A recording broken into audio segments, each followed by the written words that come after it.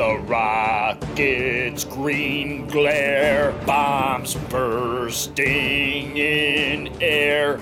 Wait a second, they weren't bombs, they were three-pointers, baby, and a lot of them coming down through the cylinder. The votes are in. This week's More Backus & Sons Pepsi Ogdensburg Bowler Student Athlete of the Week is Kade Marshall, a senior from the Morristown boys basketball team. Last week, big game versus Hammond. Rockets down 6 points going into the fourth quarter. Outscore Hammond 22-10 to win 64-58. Marshall records one of the best efforts from behind the arc in school history, bearing 7 three-pointers. In the fourth quarter alone, 9 points with 2 threes. Finished with a game-high, career-high, 27 points.